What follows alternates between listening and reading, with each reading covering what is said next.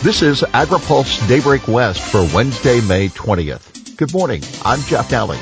Here's today's headlines. Legislature revives chlorpyrifos bill. Reclamation nudges up water deliveries and farmers thankful but look for more. Legislature revives, updates chlorpyrifos bill. Senator Maria Elena Durazo has revived Senate Bill 86 last year. The former labor leader from Los Angeles called for an immediate ban on the insecticide chlorpyrifos through Senate Bill 86. Now that Governor Newsom has issued that ban, Durazo amended her bill this week now to focus on granular forms of chlorpyrifos that are still in use. The exception to the ban came about as a quiet compromise between the industry and the administration. The granular form allows the citrus industry to continue to apply the pesticide for ants and mites. Walnut growers use granular at times as well.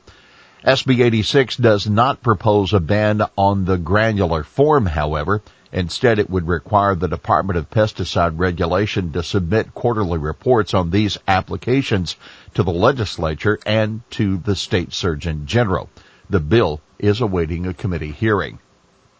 Reclamation again nudges up water allocations. The Bureau of Reclamation announced yesterday south of Delta agriculture water districts will now have a 20% allocation for the water year, up from 15% of their contracted amounts.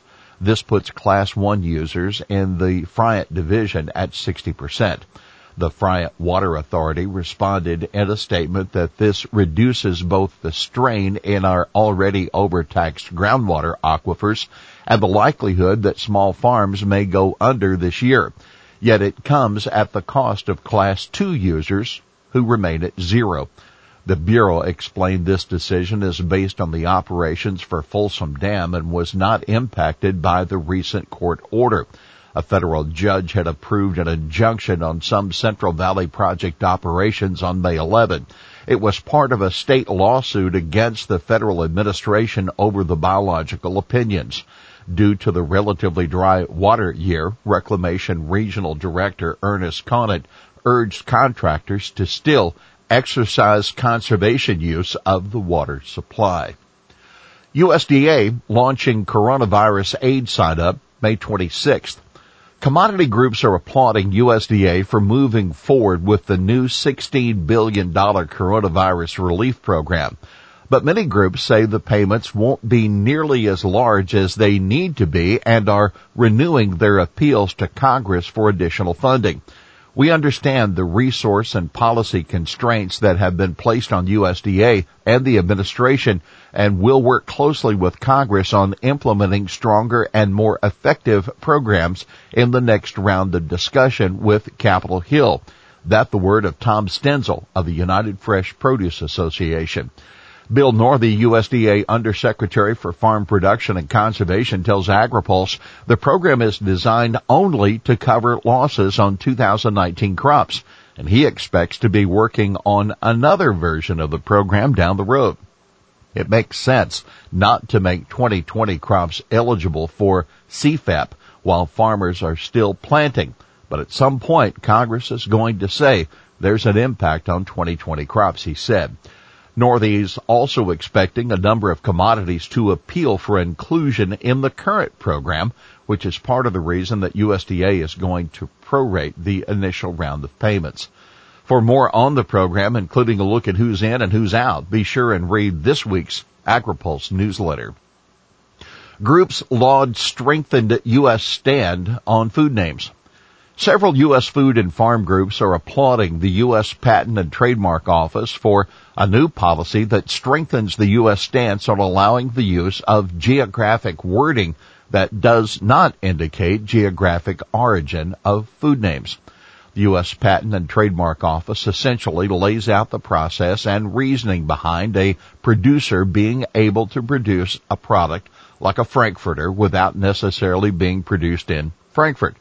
Consortium for Common Food Names Director Jamie Castaneda, in a joint release from CCFN, the U.S. Dairy Export Council, National Milk Producers Federation, North American Meat Institute, National Association of State Departments of Agriculture, and American Farm Bureau Federation said the new language, quote, sets a global example for a system that fairly protects truly distinctive products and common name goods alike.